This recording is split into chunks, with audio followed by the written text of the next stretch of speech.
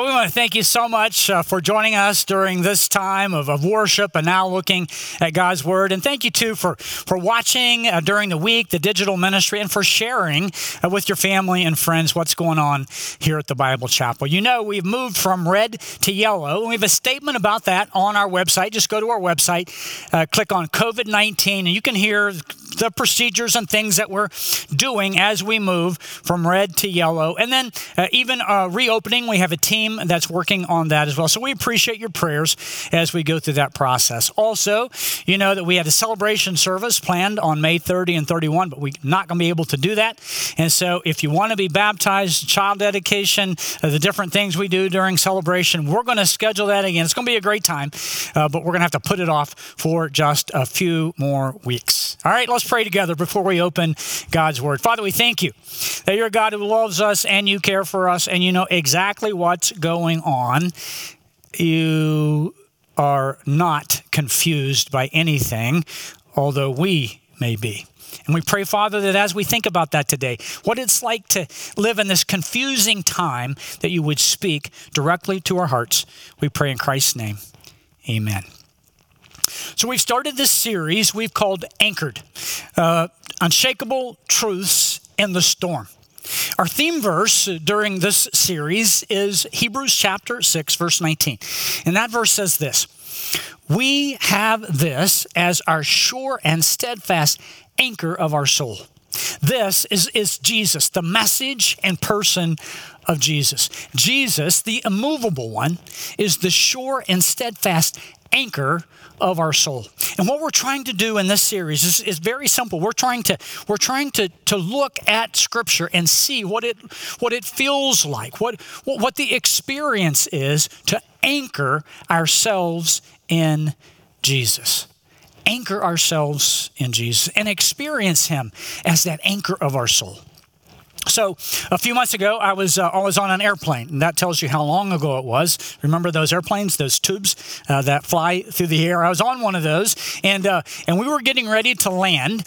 And I had all my stuff packed up and stowed safely under the seat in front of me, and we were ready to land. And so the plane comes down, ready to hit the ground. I mean, I'm thinking the wheels are going to hit the ground, and then all of a sudden, man, we just took off back up into the air. Now that was a weird feeling, and I was a little confused about that. The pilot came on and he said, "Well, sorry about that, but the flap on the wing is not responding." He said, "It's not responding." And then he said, "I'm going to fix it." And I'm thinking, how's he going to fix it? Is he like going to crawl on the wing with a wrench and fix the flap? How's he going to do that? So we stay in the air while he's fixing the flap. We were in the air for over an hour, just flying around. Now, that was bad enough, but right around me, there were these people, I'll just say it, they were intoxicated. They were a little buzzed before they got on the plane, and they kept drinking while they were on the plane. And now they're saying stupid stuff, right? Shocking. Intoxicated people saying stupid stuff. Like, "Oh, we're going to die. Oh, man, the plane's going down. Oh, Joe, I'm glad I could take this last flight with you." And so, man, I'm thinking, oh, great. I'm not afraid. I'm just annoyed at these intoxicated people around me. Now, finally, the pilot comes back on. Again, we've been in the air for an hour. Now, I'm no aeronautical engineer, but I know that a plane can only have so much fuel, and the fuel is what keeps this tube up in the air, right? And so he comes on, and he says, "Well, I haven't fixed the flap, but we're going to land anyway." Now I'm really confused. So we couldn't land because the flap was broken. Now the flap's still broken, and we're going to land. He said he had some name for the landing. I had a name for the landing too. I just can't share it in the setting. He had some name for it, and he said, "We're going to come in." He said, "Hold on. We're going to come in hot, and it's going to be kind of bumpy, and we're going to come in fast." And sure enough, we came in hot and bumpy and fast, but I'm standing here, so it was a safe landing. Now, we're kind of on this flight as well right now, right? We're on this COVID flight, COVID-19. And here we are, we're flying around, and we're kind of in a holding pattern. We're trying to figure out how to land. We're moving from red to yellow in these phases here in Pennsylvania, and we're trying to land the plane, right? We just don't know what it's going to look like when this thing lands. Will the economy come back? We don't know that. Will your job stick? Or will the job you were furloughed from, will it come back? Some of you college students, you're thinking about what's my fall semester going to look like? Is it going to be all online? Am I actually going to go back and move in the dorm? Here, we're trying to figure out all the reopening.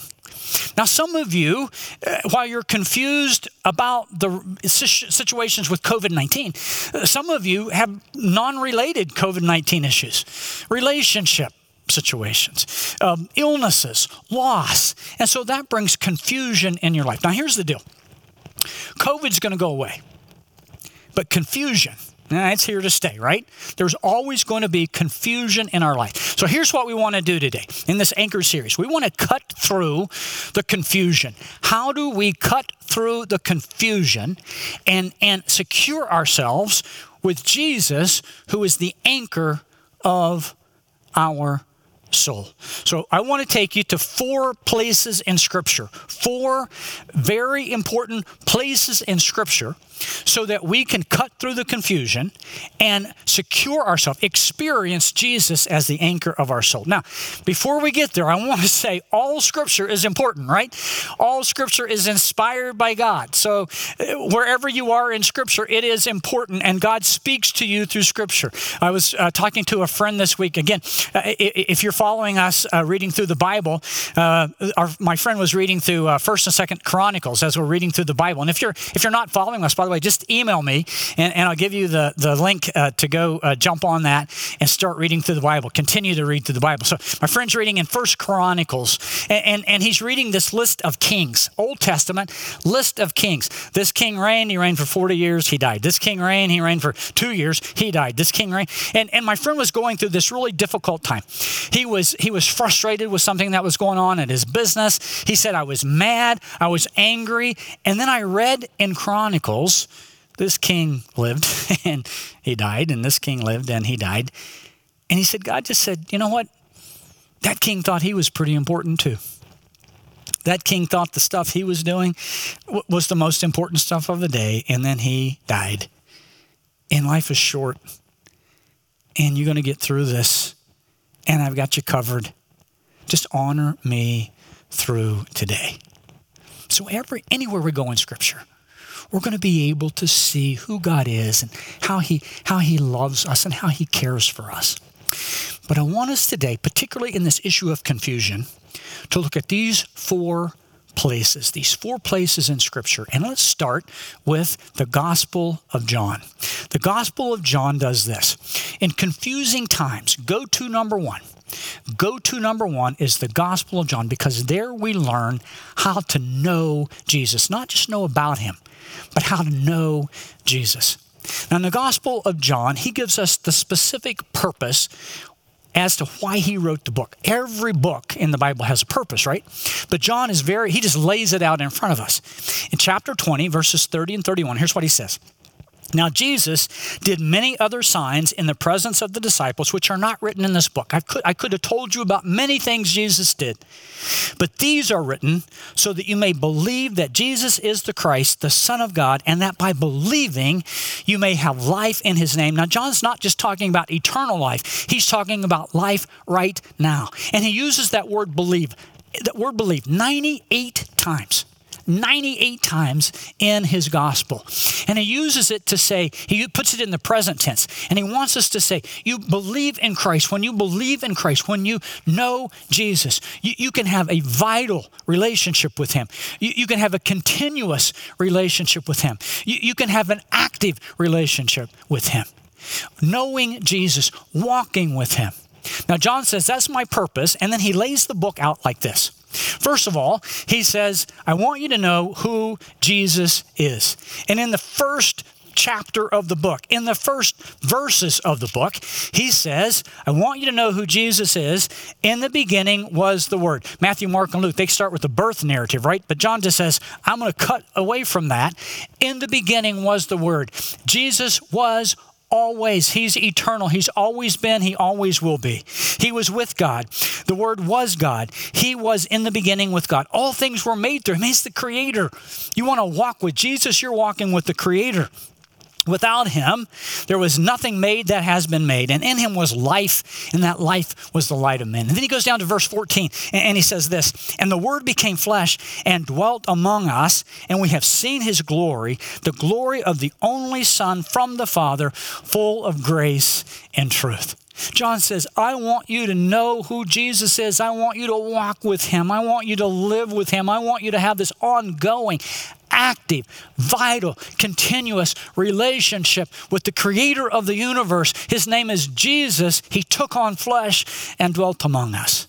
Now, John says, I want to make sure you understand who Jesus is. And so he gives us 7 signs. These signs are the miracles of Jesus. There are 3 healings that Jesus did that John tells us about. Again, he could have told us about many more. He chooses these 3. Then he talks about Jesus walking on the water. He talks about Jesus feeding the 5,000. He talks about Jesus turning water into wine. He talks about Jesus raising Lazarus from the dead. That's the creator who can raise a person from the dead. Then he tells us these 7 I am statements of Jesus. He wants us to know who Jesus is so that we can have this personal relationship with him. And these 7 I am statements, like the bread of life. I am the bread of life. I'm the light of the world. The 7 statements that Jesus gives. And he wants us to know, in doing that, I am the bread of life. I am God. I am the one who nourishes you. I'm the light of the world. I'm the one who provides the light on the path. I am the way, the truth, and life. You can't come through the Father but through me. So John tells us, man, I want you to know Jesus, not just about him. I want you to know Jesus. 7 signs, 7 statements. And then I love this. 27, in the book of John, 27 interviews or dialogues with different people. So it starts with Nicodemus, right? In John chapter 3. And Nicodemus says, you know what? How do I have eternal life? Jesus, I want to know. How do I have this eternal life? Jesus explains that to him, this Jewish leader. Then one of the dialogues is the woman at the well. I mean, this woman has had a tough life. Married 7 times, kicked out of her home 7 times, living with a man at the present. And she's given the task to go get the water from the well. And Jesus, in a divine appointment, meets her right there and says, I know what your life's all about. I know what your sins are. And I'm here to offer you living water. I'm going to give you something of substance. I'm going to give you something that will change your life forever. The last dialogue in the book, the last section, Jesus meets Peter. Remember Peter? The resurrected Lord meets Peter. Peter had denied Jesus 3 times. And Jesus is cooking breakfast out on the beach, and he's cooking the breakfast, and Peter sees him. Peter's out in a boat, and he sees him, and he jumps in the water, and he goes to the shore. But I love the story because he goes to the shore. He wants to be with Jesus, but remember, he denied Jesus 3 times. He's like us. I want to be with Jesus, but my guilt keeps me from there. My burdens in my life, the stuff I got going in my life. I want to know Jesus, but I'm standing kind of to the side, right? I'm kind of standing away from, separated from him. But then Jesus has that conversation with Peter. Peter, do you love me? Peter said, you know, I love you. Feed my sheep. Peter, do you love me? Feed my sheep. Peter, do you love me? Peter says, Lord, you know all things. You know I love you. Feed my sheep. 3 denials, 3 questions. Peter, do you love me? And there Peter is restored and becomes this great leader of the church. Man, we have in John the opportunity to go see not just who Jesus is, but to know who Jesus is and to know that we can walk with him.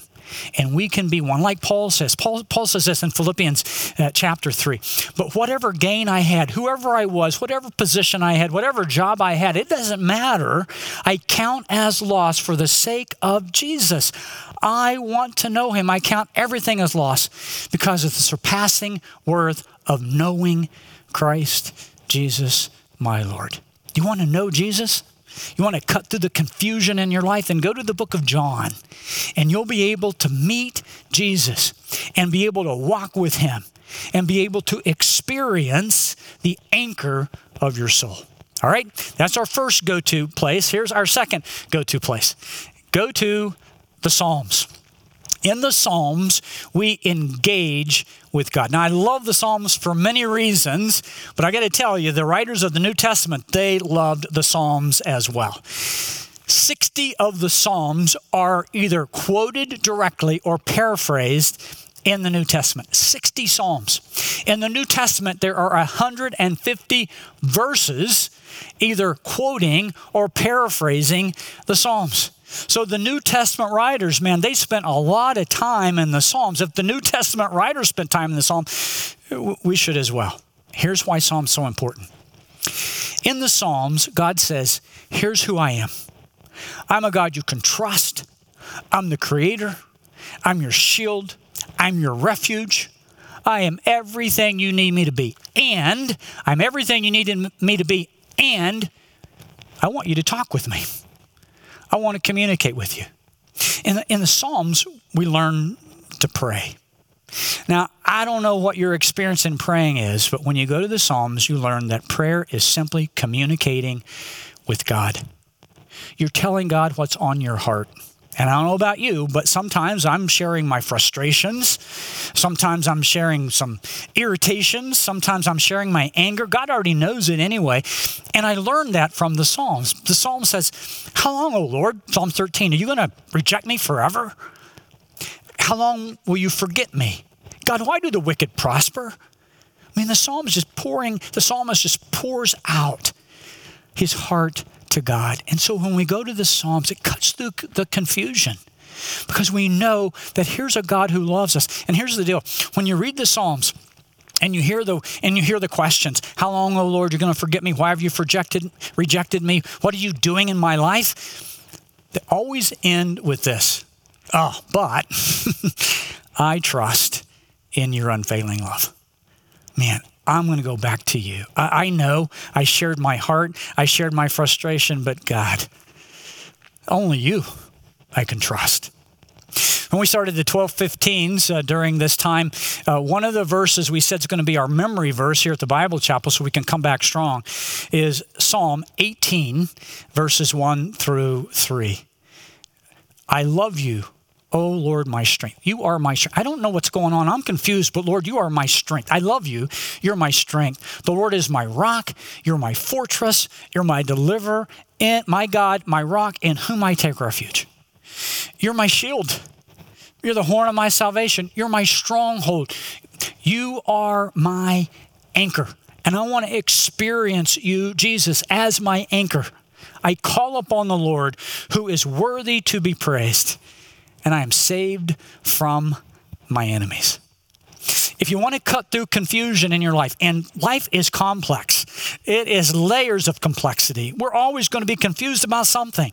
If you want to cut through it, first you go to the book of John and you get to know Jesus. Then you go to the Psalms and you learn how to communicate with Jesus.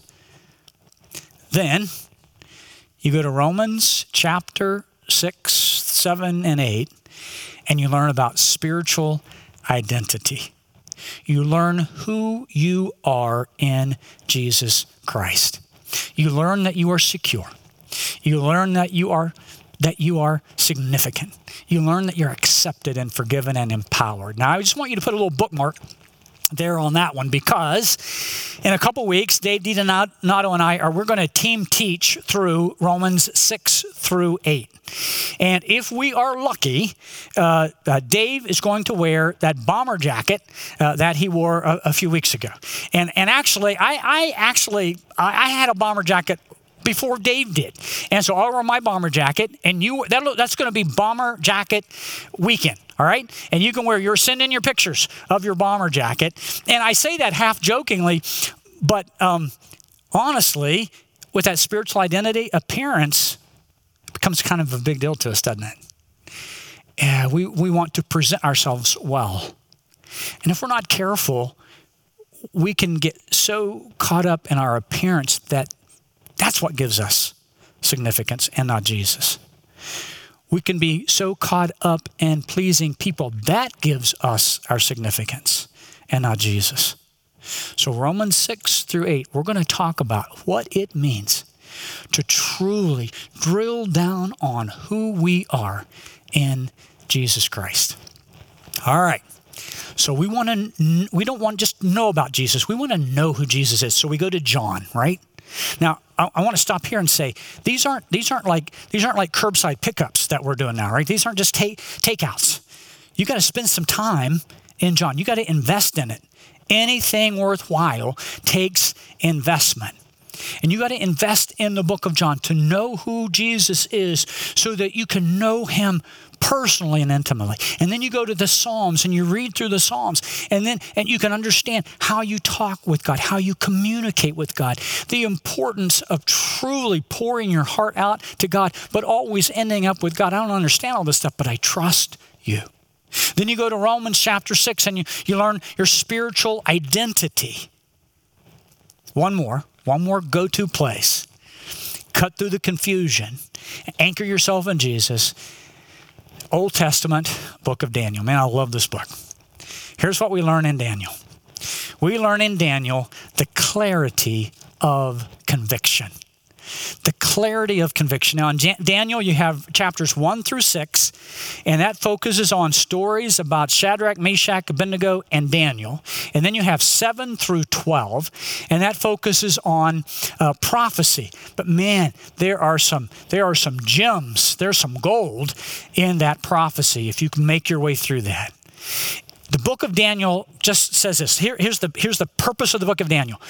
I want the world to know, Daniel says, that God is sovereign over all. He is sovereign over history. He doesn't make mistakes. He's never surprised by anything.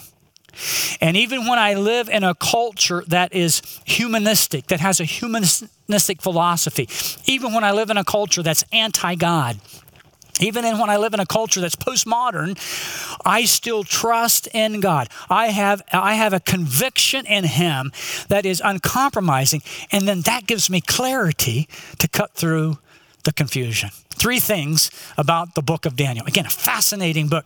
Here's a book. Parents, you can take your kids through the book of Daniel. Here's the first thing we learn from the book of Daniel. We learn that clarity comes from a passion for God. Clarity comes from a passion for God. In Daniel chapter 11, verse 32, here's what we read. We read, but the people who know their God, think about that. But the people who know their God will stand firm and take action. The people who know their God will stand firm and take action. Now, notice that verse starts with but in contrast to something. And so before, the context has been, Daniel's been talking about people who didn't know God, people who were watering down the message, people who were anti-God, people who were living apart from God, people who were living in sin, people who were trying to confuse the people of God. And Daniel says, in contrast to them, but the people of God, the people who know their God, they will stand firm and they will take action. We want to be people who know our God. We want to be people when we don't have there's no back down in us. We stand firm and we take the needed action because we know our God. Here's a second point that we learn in Daniel. Clarity comes from great thoughts of God. Clarity comes from great thoughts of God. Daniel says in Daniel chapter 4, verse 25, again, he wants everyone to know in the book of Daniel that God is sovereign. And so he says this in Daniel 4:25, the Most High rules the kingdom of men. That's like the theme verse for Daniel. The Most High rules the kingdom of men. Then Daniel in chapter 2, verse 22, Daniel 2, verses 20 and 22. He says this. Check this out. He says, I'm going to find it here. Here we go. Daniel chapter 2, verse 20. Daniel said, "Blessed be the name of God forever and ever. To him belong wisdom and might. He changes times and seasons." He's in charge of the times and the seasons. "And knowledge to those who have understanding. He reveals the deep and hidden things." Now check this out. If you want to cut through confusion, then you want to make sure you're standing with God because he knows what's in the darkness. And the light dwells with him. God knows what's in the darkness, and the light dwells with him. You see, Daniel says, man, it is so important that we are those who have great thoughts of God. A.W. Tozer says, what comes to your mind when you think about God is the most important thing about you. So as you go to these go-to verses, you learn who God is, how to talk with him through the Psalms, how to interact with him, this great God that we can communicate with. Great thoughts of God. One more thing in the book of Daniel. In the book of Daniel, we learn that clarity comes. You want to cut through confusion. Clarity comes with an uncompromising conviction. Man, in the book of Daniel, we see these young men who had an uncompromising conviction. They were living in a pagan society, but they said, look, I am going to follow my God. Shadrach, Meshach, and Abednego. Remember, the king said, "Here's the deal. I'm going to make these idols. I want you to bow down before the idols." And Shadrach, Meshach, and Abednego said, "We will not bow down before any idol. Throw us in a furnace. Do whatever you want with us. We're not going to back down. We're not going to bow down." Daniel, remember the story with Daniel? The edict went out. We want you to pray. We want everyone to pray to the king. You pray to the king. You don't pray to your God. You pray to the king. And here, I love the story. It says, as soon as Daniel knew that the king had signed the decree, you know what he did? He went up to his house. He went on the top floor, and he got by a window. He knelt down and he prayed to God. And he didn't do that just one time. He did that 3 times every day. Now, Daniel was not saying, I'm against the government. I'm going to do whatever. I'm not going to do what the government says to do. Daniel prospered from the government of that day. He was advisor to the kings. But he's saying, if anything stands in the way of God, I will not do it. I will not compromise. I will not back down. Well, you say, well, that's fine and good. As you know, they were delivered from the lion's den. They were delivered from the fire. Well, think about it. They didn't know they were going to be delivered. And they didn't care, really, one way or another. We know other people in Scripture, godly individuals like John the Baptist, he was beheaded, but he stood for God. Peter and Paul, they end up as martyrs, the disciples, but they stood for God. Shadrach, Meshach, and Abednego, I love this story. So the king says, you bow down before this idol, and if you don't, what God's going to save you? And I love what they say. Chapter 3, verse 16, Shadrach, Meshach, and Abednego answered and said to the king, "O Nebuchadnezzar, we don't even need to answer you in this matter. There's no panic at all. We really don't even need to think about this. There's no confusion in our minds here. If this be so, our God, whom we serve, is able to deliver us from the burning fiery furnace, and he will deliver us out of your hand, O king." If God wants to deliver us, he has all the power to do that. He is sovereign over all. He'll deliver us. But if not, be it known to you, O king, that we will not serve your gods or worship the golden image that you've set up. You see, if he delivers us, great. If he doesn't, that's fine as well. But we will not compromise. We will not back down. So, we live in a confusing time, don't we? But we know that Jesus is our anchor. And we want to experience him as our anchor. So here's what we do. We go to the Gospel of John, and we learn who Jesus is, and we get to know him personally and intimately, a vital, continuous, living relationship, knowing Jesus, walking with him. And we go to the Psalms, and we learn how to pray. We learn how to talk with God. We learn how to share our requests with God. We learn how to pour out our hearts with God. We learn how to let him have our confusion and our questions. And we always find that we can trust him because he's our shield. He's our rock. He's our fortress. He is immovable. He's our anchor. Then we go to Romans chapter 6 through 8. And there we learn our spiritual identity. That in Christ, we're significant. man, we're safe. We're secure. We're accepted. We're forgiven. We're empowered. He gives us everything we need. And then we go to Daniel, and we learn clarity of conviction. I will not back down because my God is sovereign over all. How do you cut through confusion? Know Jesus. Learn how to pray. Know who you are in Christ. And by the Spirit of God who empowers you, say this: I will not back down. I will stand by my conviction, come what may. Father, that's our prayer. We want to be those who can cut through all the stuff in our lives, all the confusion in our life, and say, we will follow you. We will trust you. We want to have an intimate relationship, Jesus, with you. We don't want just to know about you. We want to walk right there with you. We want to talk with you in a way that is natural and normal, and we want to know our identity in you.